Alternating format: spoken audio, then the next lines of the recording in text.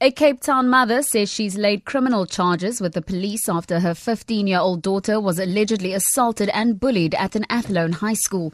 The woman is in possession of several videos depicting the alleged incident. She says her child, who's in grade 9, fears for her safety and has not gone back to school since last Wednesday. I went to the police. They were very helpful at Athlone, and they did tell us to go to the hospital so that the child can be examined. We did open the case on Friday, and yesterday we sent the day 88 that they were asking us to send.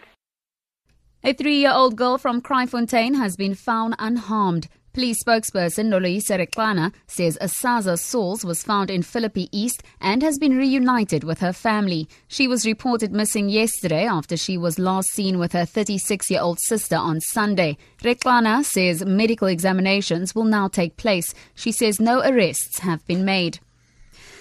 National government has donated more than 30 million rand to 4 water-stressed municipalities in the Western Cape for drought relief measures. Bito, Knysna, Theewaterskloof and the city of Cape Town have been identified as being the hardest hit by the drought. Cooperative Governance Minister Des van Rooyen today announced an injection of nearly 75 million rand in Parliament towards emergency relief.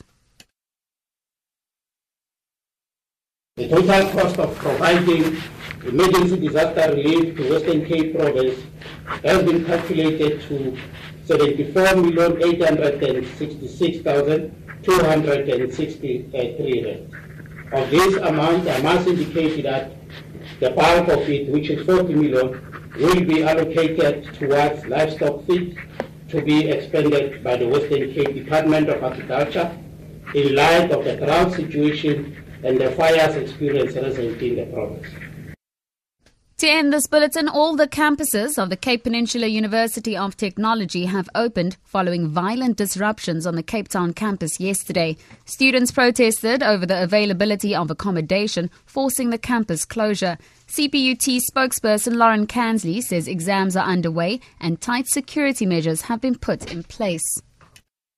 Issues around student residence placements was resolved in a meeting yesterday, and the majority of the students brought to management's attention have now been granted residence placements. Security across all campuses has also been increased and strict access control measures are in place across all buildings. For Good Hope FM News and Traffic, I'm Tamara Snow.